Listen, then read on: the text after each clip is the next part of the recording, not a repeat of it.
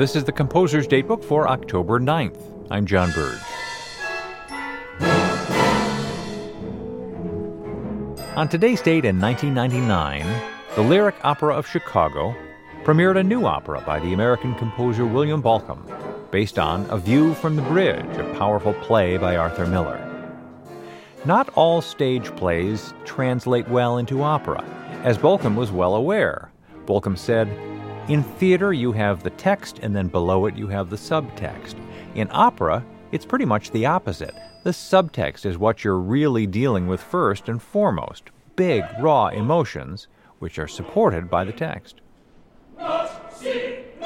Miller's play, although set in Brooklyn in the 1950s, has often been likened to a Greek tragedy, a theatrical form in which the chorus plays an important role.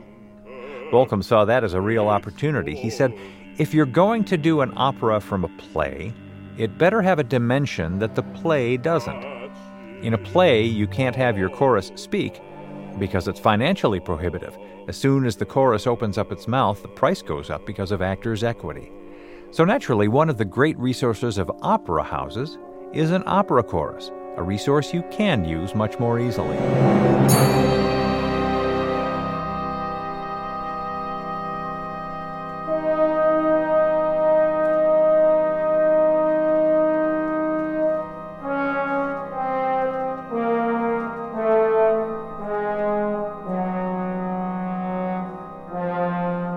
Composer's Datebook is produced by APM, American Public Media, in collaboration with the American Composers Forum, reminding you that all music was once new.